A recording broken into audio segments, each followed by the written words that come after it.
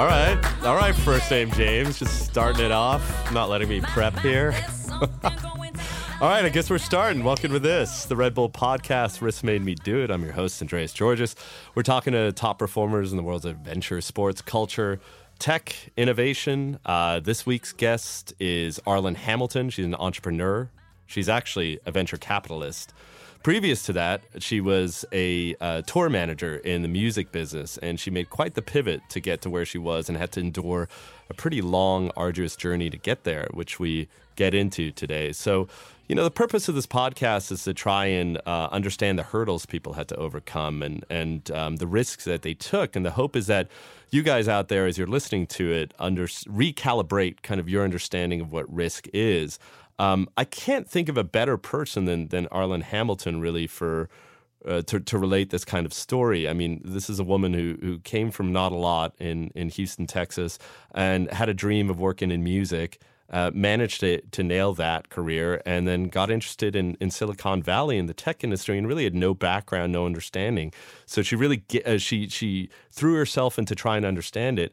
And really believed that there was room for a venture capital fund out there that invested in minorities, in startups led by women, by members of the LGBT community, and saw an opportunity that nobody else was hitting. And so it's really with great pleasure that I welcome her on the podcast because, you know, the story of Silicon Valley thus far has really been that of, you know, a very tight-knit community of typically white men, you know, making big money decisions.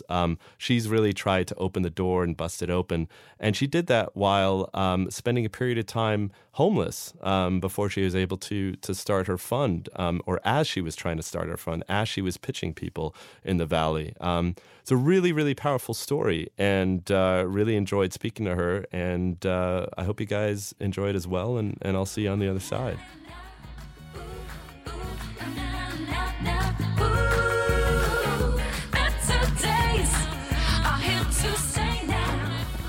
You didn't start in tech. No, not. I've had a lot of different jobs. I started working when I was 15.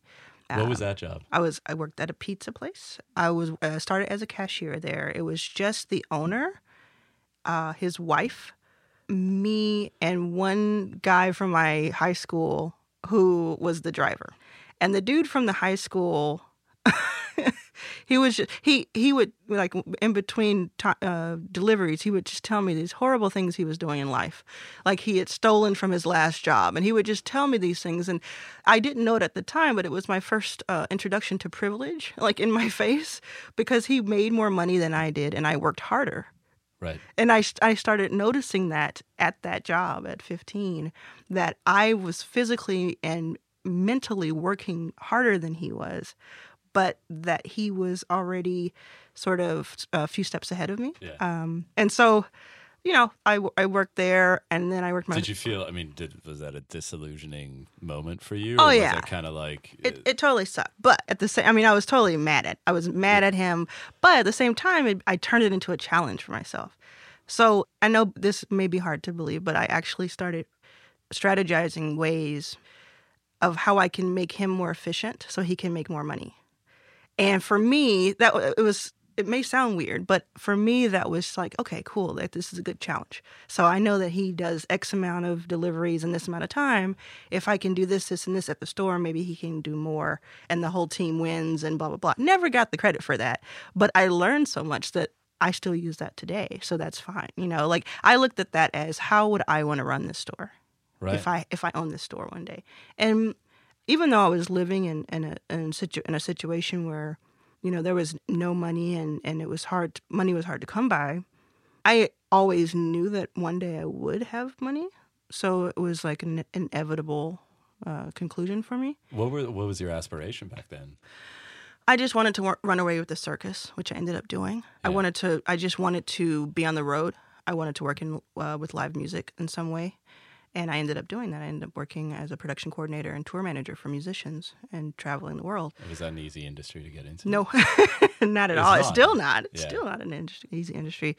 And it also is actually quite there is a dearth of women and people of color at the levels that I wanted to be at, which was arena level tours as a tour manager. And I know one Black woman that is at that level. And so I saw that looking at, so everything that I've kind of tried to break into has been looking at, I don't see myself reflected there. There has to be something that can be done about that. And it usually starts with me talking about it and then doing something about it. What was the first risk you took in terms of, I mean, was it kind of running away with the circus, as you put it? I mean, was it literally like, bye mom, bye dad, I'm on my way? No, I would say that my mom, she raised us, me and my brother, and she has always been like, I like to say that, some parents, hey, this is great. Some parents don't give you wings. Hey, look at that. Some people unintentional. Yeah, somehow. They don't give you wings. My mom gave me a jetpack and just said, go. Just said, do you, because I want you to do better than I did. I am reflected in you and any success you have, which I didn't see that all the time with other parents.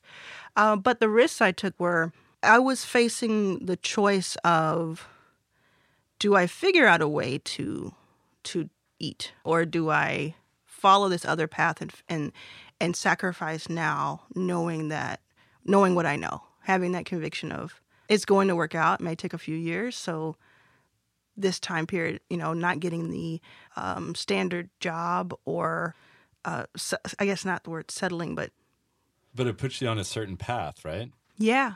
So I did all kinds of things where I put myself out there. That's another part of it. Like, to get the first arena level job that I got in music, I sent 100 cold emails to production managers and tour managers that I'd find online, people that had worked with like the greatest artists, and to approach one of them is daunting. But I said, I'm going to do 100 because I wanted to look at this as a numbers game. And what was in that email? Oh, it was, I talked about myself just a little bit. And I said, I've had a little experience with independent artists, and I've done all these things, and I have not worked in a professional way, but I want to break into that, and I'd be willing to, learn from you, apprentice, et cetera, et cetera. And I'm free. I have the ability to move at a drop of a dime, and how about that? And I got 20 responses, and I got 3 in-person interviews, and my first gig. I mean, that's a pretty good response rate, by the way. I think so too. Yeah, I think so too. So there was something in the messaging and there. it wasn't a blanket message. It wasn't. Yeah. I guess I forget that part when I tell the story. It wasn't like I put a CC on 100 people. Every person I wrote to individually, and gave them at least a sentence that let them know I was talking to them. Right. Directly. Right. And you knew their background. Yeah, I researched them. I mean, there's legwork that's done, right? I think maybe this day and age we feel like it's enough to just shoot off a mail or shoot off an instant message or whatever. Yeah. But do people forget legwork? Oh, yeah, totally. And that goes across so many things, like getting customers and looking for investors and all sorts of things. It can't be about quantity until you scale. So some people try to scale immediately, whatever they're doing. It can't be that. It has to be about the quality of it. Even if you're reaching 3 people, but those 3 people come back over and over again to listen to your podcast or to buy what you're selling or to answer your question, that's really valuable in my opinion. And then that can be scaled. Right. How much was working in the music industry about getting to hang out with CeeLo Green? -5%. Okay. So what was it about the music? You just loved music, or you loved the energy of those shows, or what drew you to? I love the energy of the shows. I'll tell you what happened. I was 13, and I, again, didn't have much money growing up.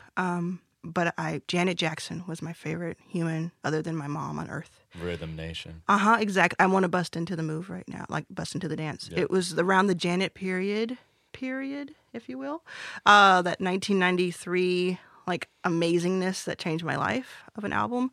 And she went on tour, and I learned about the tour, and I was just obsessed with Janet Jackson. She was just such this image, like she was my Beyonce. There we go. She was my Beyonce at the time, right?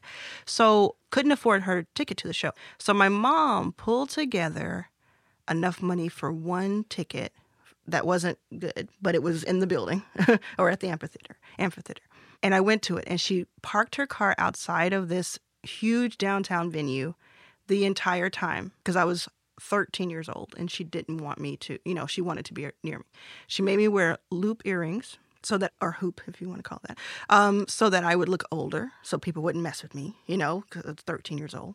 And I sat down, and I was all nervous. And someone walked up to me and said, well, you're here so early, you must be a big fan. You want to sit in the front row of this 17,000 seater? I said, yeah, right, whatever. Finally, he said, look, I'll walk with you. You hold on to your ticket. If I'm wrong, you can come back. So just walk with me. I walk up. They say, hey. They let me in. I'm in the front row of my very first concert of the person that I'm obsessed with. It turned out it was her husband at the time, and that he does that. That he did that with people that got there early that he saw were big fans.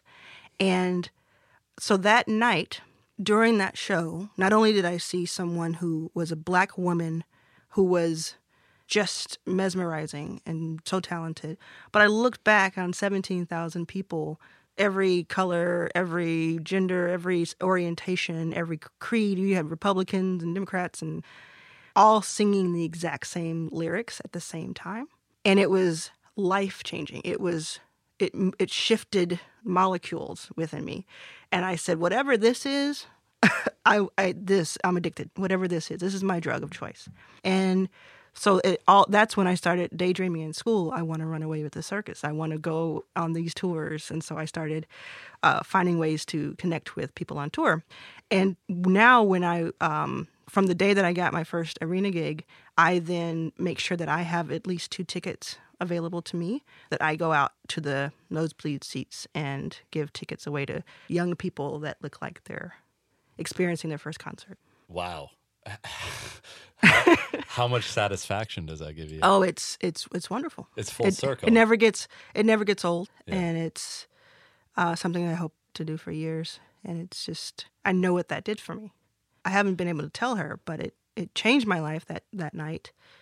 It started many different careers, not only my touring career, but I started a music magazine because of it. And I believe I can be a venture capitalist as someone who was homeless 3 years ago because of that night, I believe.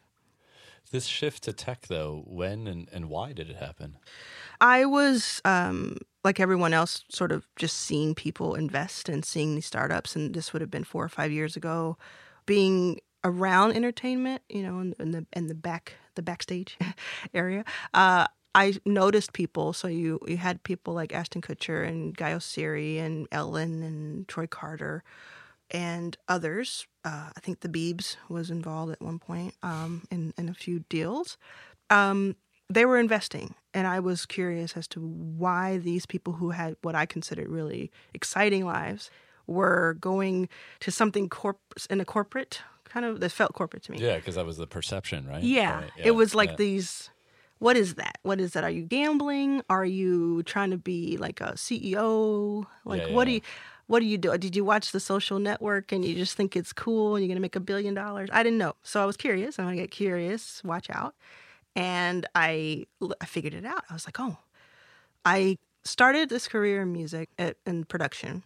I also published a print magazine, a music magazine, for years. What was it called, by the way? Interlude. Oh, cool. We were in lots of the Hot Topic stores during a time when they were phasing out. And when Hot Topic was a topic. It was a hot topic at the time. At the time, this was hot stuff. This was like 10 years ago. Yeah. Well, it was a big when deal. malls were around, basically. Yeah, Hot yeah. Topic was a topic only. Yeah, I think it freaked me out, and it was so cool. Like when I found out that our magazine was in the Hawaii Hot Topic, I just thought that was so cool. So I saw these people in the industry, I guess, investing, got curious, found out about it, realized, okay, when I started that magazine, when I got myself into the music world, when I started my candy business in the 3rd grade, all of these things, I was an entrepreneur. And I didn't know that. I didn't understand that 100%.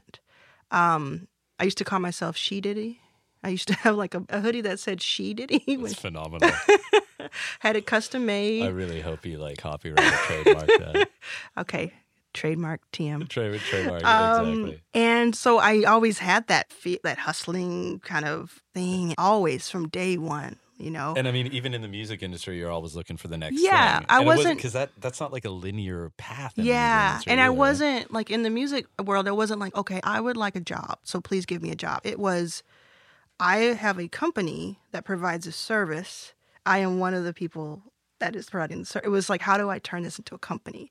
It's always been the way that I look at things from, like I said, I had a candy business in the 3rd grade, a full-fledged candy wholesale retail business in the 3rd grade. Did you rip off 12-year-olds? I didn't rip them off Or at all. 8-year-olds? I undercut 7-Eleven Uh-huh. and gave them a better price because I bought it wholesale at Costco. So it was almost like altruistic. Yeah, well, I mean, we can even draw the roots of Backstage Capital back to the 3rd grade candy business where you're trying to I was beat the big I guys was at the trying end to game. level the playing field then, and I am today because I don't look at Backstage Capital as charity or even. We do support them, but I would say it's an honor to be able to invest in them because there are companies in our portfolio that are going to make me a millionaire, and to say that I'm somehow doing them a favor, I think is inaccurate. Sure, yeah. So you're an entrepreneur, right? And you recognize this, and you see tech as something that is obviously at this point 2012. Is that what we're talking about? 2013. Yeah, exactly. It's really, it's a viable industry. I mean, Facebook's there, Google's there, YouTube. The might of the industry has already shown itself. How much do you know about it, though? Very little. But then, wonderful thing, the internet. I discovered the internet, books. I watched. I don't know how to calculate how much video I watched, but it was probably, if not thousands, of hundreds of hours of video. I spent like 2 or 3 solid years just watching all the video I could, reading everything I could. It was like it was self school, and so I listened, I watched, I read as if I were in law school. It was, to me, it was my MBA, which is not law school for anybody who thinks I think That's right. that That's it is. the only problem with that metaphor. That it doesn't quite. I was Point made. Yeah. Point made. Point taken and made. Sort of Point made. and taken. Exactly. But you wanted to be a VC, which is weird, right? Thank you. Thank you very much. You didn't want to. You didn't want to become. You didn't want to start an app or start a company that provides a certain service or become an engineer or any of that stuff. Why venture capital? Why did you want to do that? I knew that I wouldn't excel as an engineer type because the clock on my stove at home is still blinking 12. I'm just really bad at like things that are tactile and that, my brother is amazing at that. He'd be an amazing engineer. So it was now a decision between starting a company as a CEO, co-founder, or investing in companies. And I thought about both of them for a while, and I knew that I could do both. I knew that starting a company would be easier. I knew that with everything I had learned about investing, I could probably raise pretty easily, relatively. And I knew that it would probably be a fun experience that was our customers, our users, that would be fulfilling. But then I compared that to having that one lane, that one project for the next 7 to 10 years, to what if we could invest in 100 companies that are led by women, people of color, and LGBT in the next 5 years? And what sort of impact would that have on the ecosystem? What would that represent? Why is that so important to you? The same reason that seeing Janet Jackson at 13 was important for a little black girl in Dallas who didn't know that someone that looked like her, well, I could hope that someone that looked like her existed, was the boss. She was in charge of everything in her life and her career.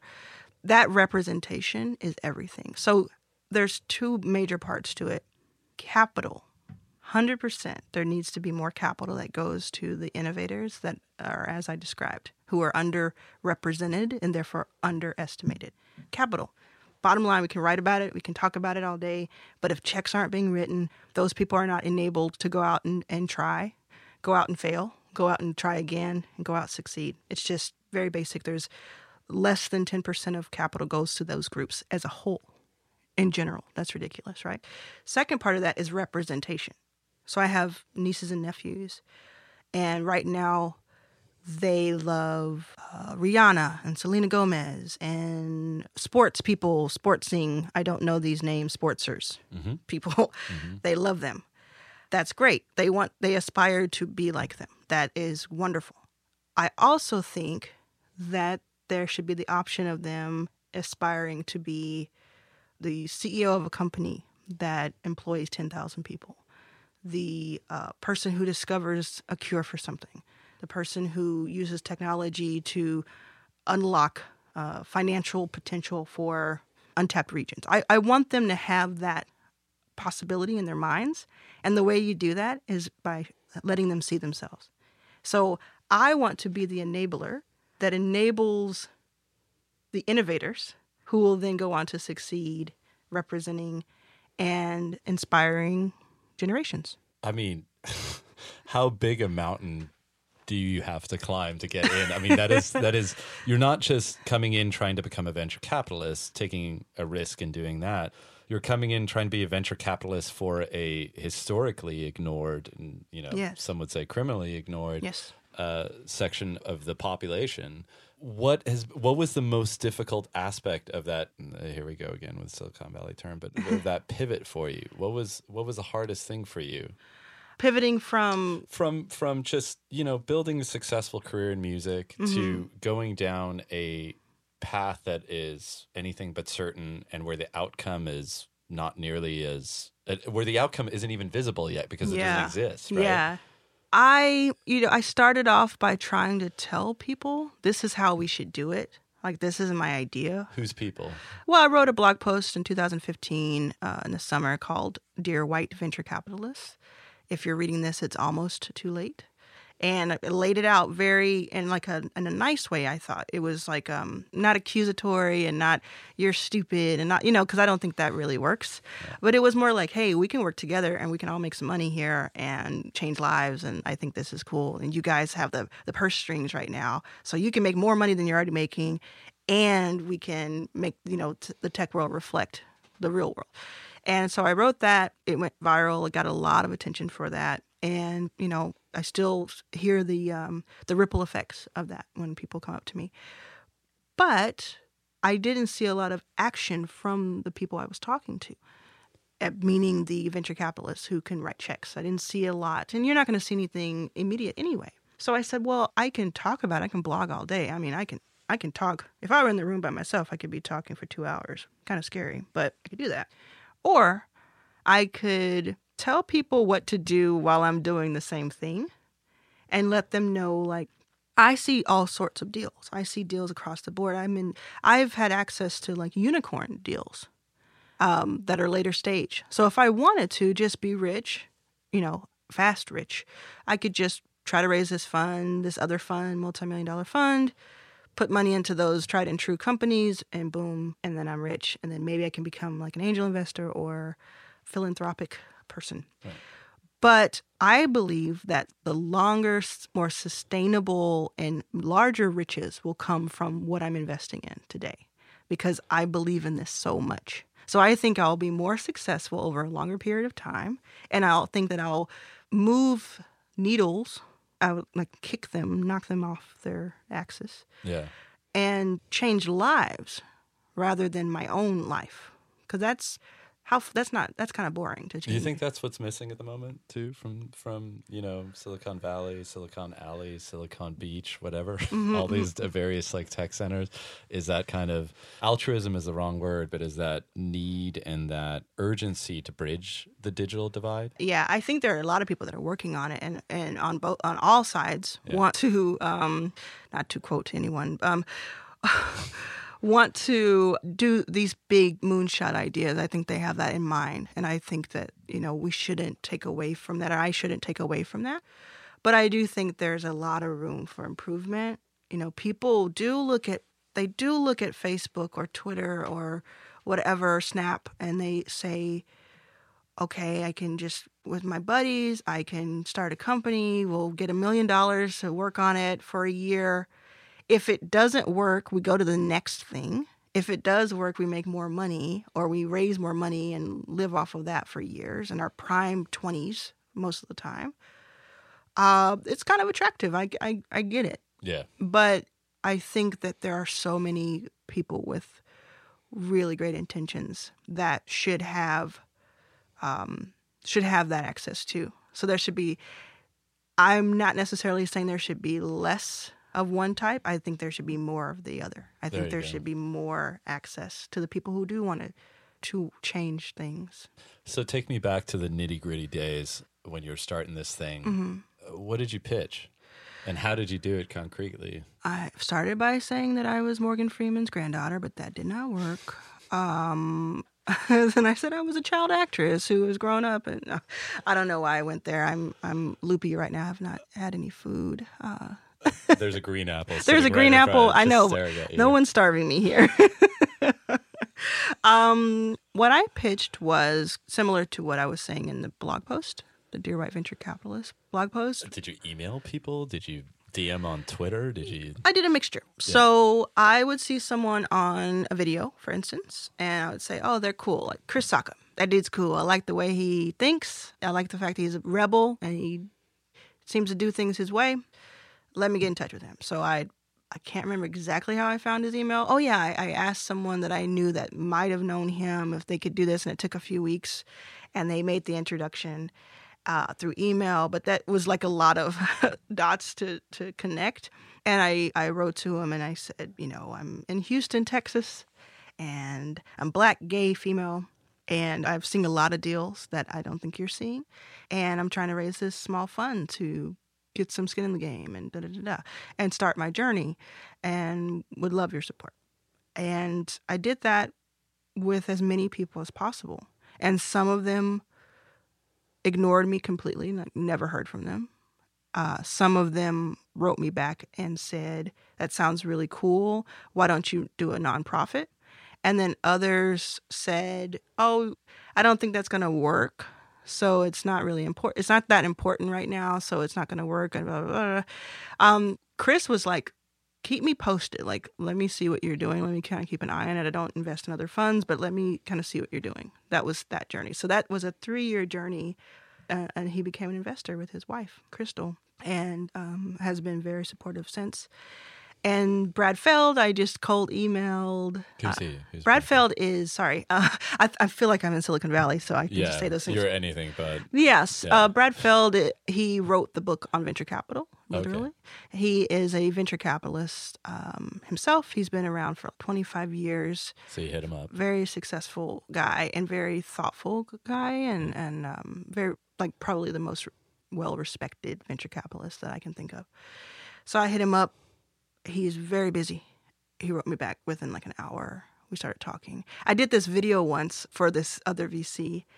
His name is Charles, and he was at the VC fund that was the first institutional investor in Twitter. And I knew he was like looking for an apprentice, but it had already passed, and he was looking at all these guys. And so I made a 17-minute video on the floor of my apartment in Houston. And I told him why I needed to be his apprentice. And it was just nothing. There was no bells and whistles. It was just a video, 17 minutes. I was trying to make it 2, and it turned into 17. And so I put it on Vimeo, and I said, okay, I'm going to send this to him, password protected. I look kind of crazy talking to him like this, like I know him. I'm going to send it to him. He probably won't ever see it. So I sent it to him. I found his email on a website. He wrote me back like 24 hours later, and he said, I watched it twice. And I don't know who you are, but I am keeping an eye on you because this is crazy, What did you say in that video? Oh, I was just being very sincere, and I told him that he had no good reason to take a chance on me, but that I know what I can do with negative. I know what I can do in the negative, like what I'm capable of.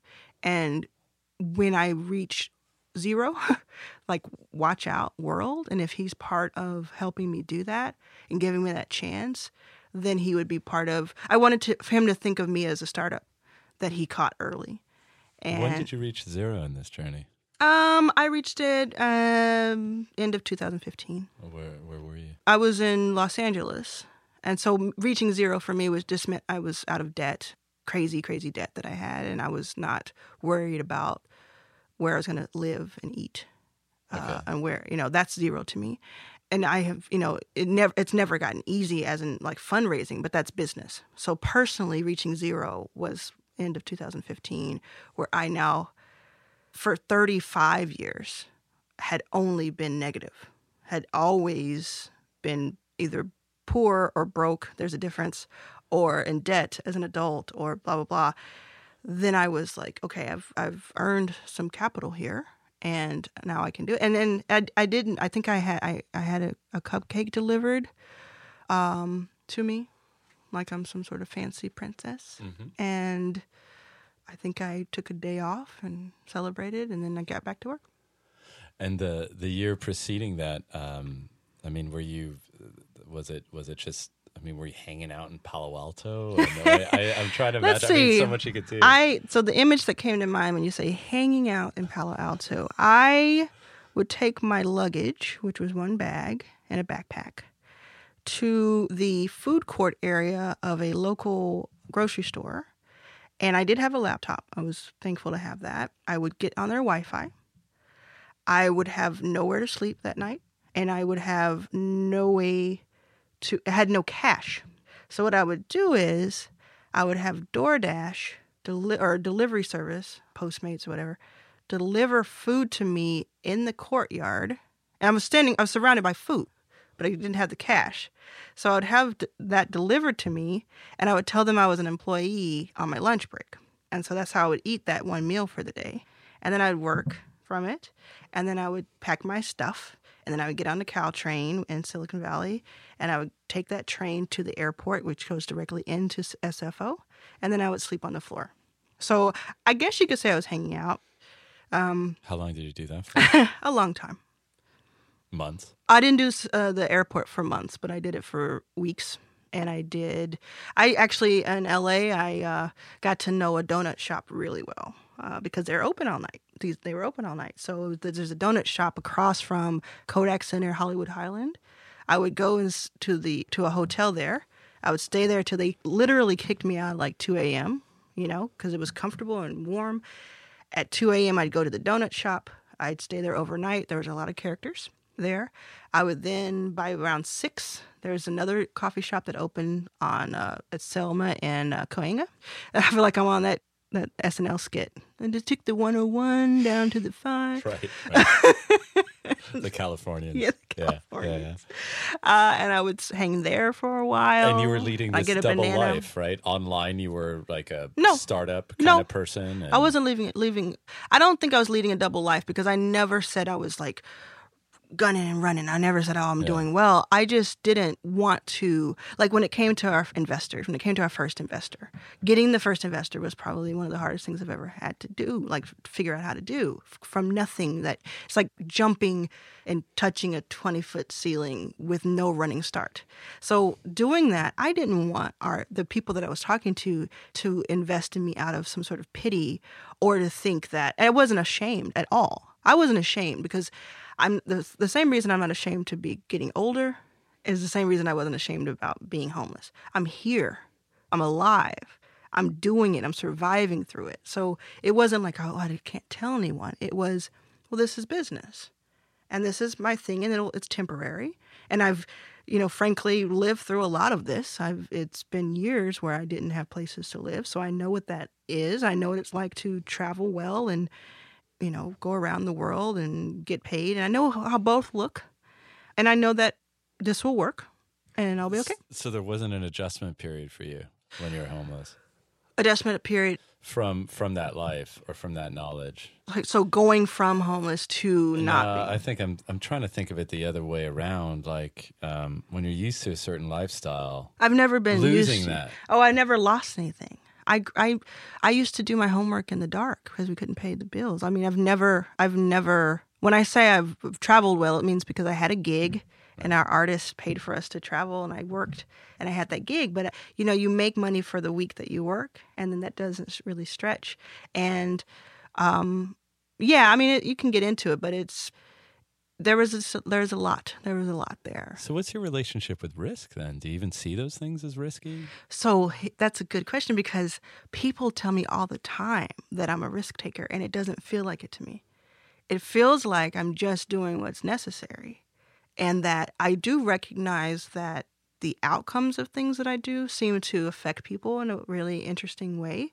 People people come up to me and they're shaking or they're crying or they're so thankful, they feel inspired. But when I'm doing the things, I say, okay, well, this is how we get across the bridge, so we might as well jump, right? Like, what else are we going to do? We could just stand here. So I don't think if we're getting on the couch here, I don't think that I recognize fully the risks that I take. Or you don't see it as right. Or how about this? Mm-hmm.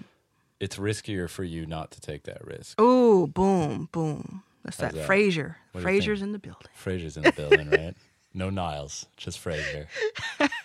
Talk to me a little bit about that. That's interesting because you in this kind of like rarefied Sand Hill Road venture capital world that we read about or we watch on HBO. The rarefied air. The rarefied air. Folks like you aren't there. They're not Black represented. folk. Black folk, gay Big folk. black gay folk like myself. Exactly. Yes. They're not there. So how do you navigate that? Is it an issue? Is it? I belong there. There's no street in this country that I don't belong on.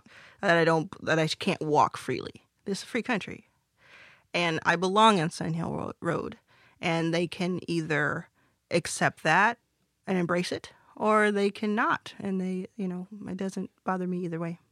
Where were you when you got that first check? I was at that same kind of food court area, but in a different part over by the acai bowl place. And I had my suitcase with me, and I had been waiting for a yes. Or no, I was waiting for an answer from this particular person. And did you always think it was going to be a yes? No, not at all. Are you at this point like absolutely not? Because I had heard no's for years prior to, like 2 years of this isn't going to work. No. I was hoping it was a yes because I really wanted to work with this person, but it could have easily been a no, and it was a yes. And she told me, and that's Susan, and she was our first LP, our first limited partner investor.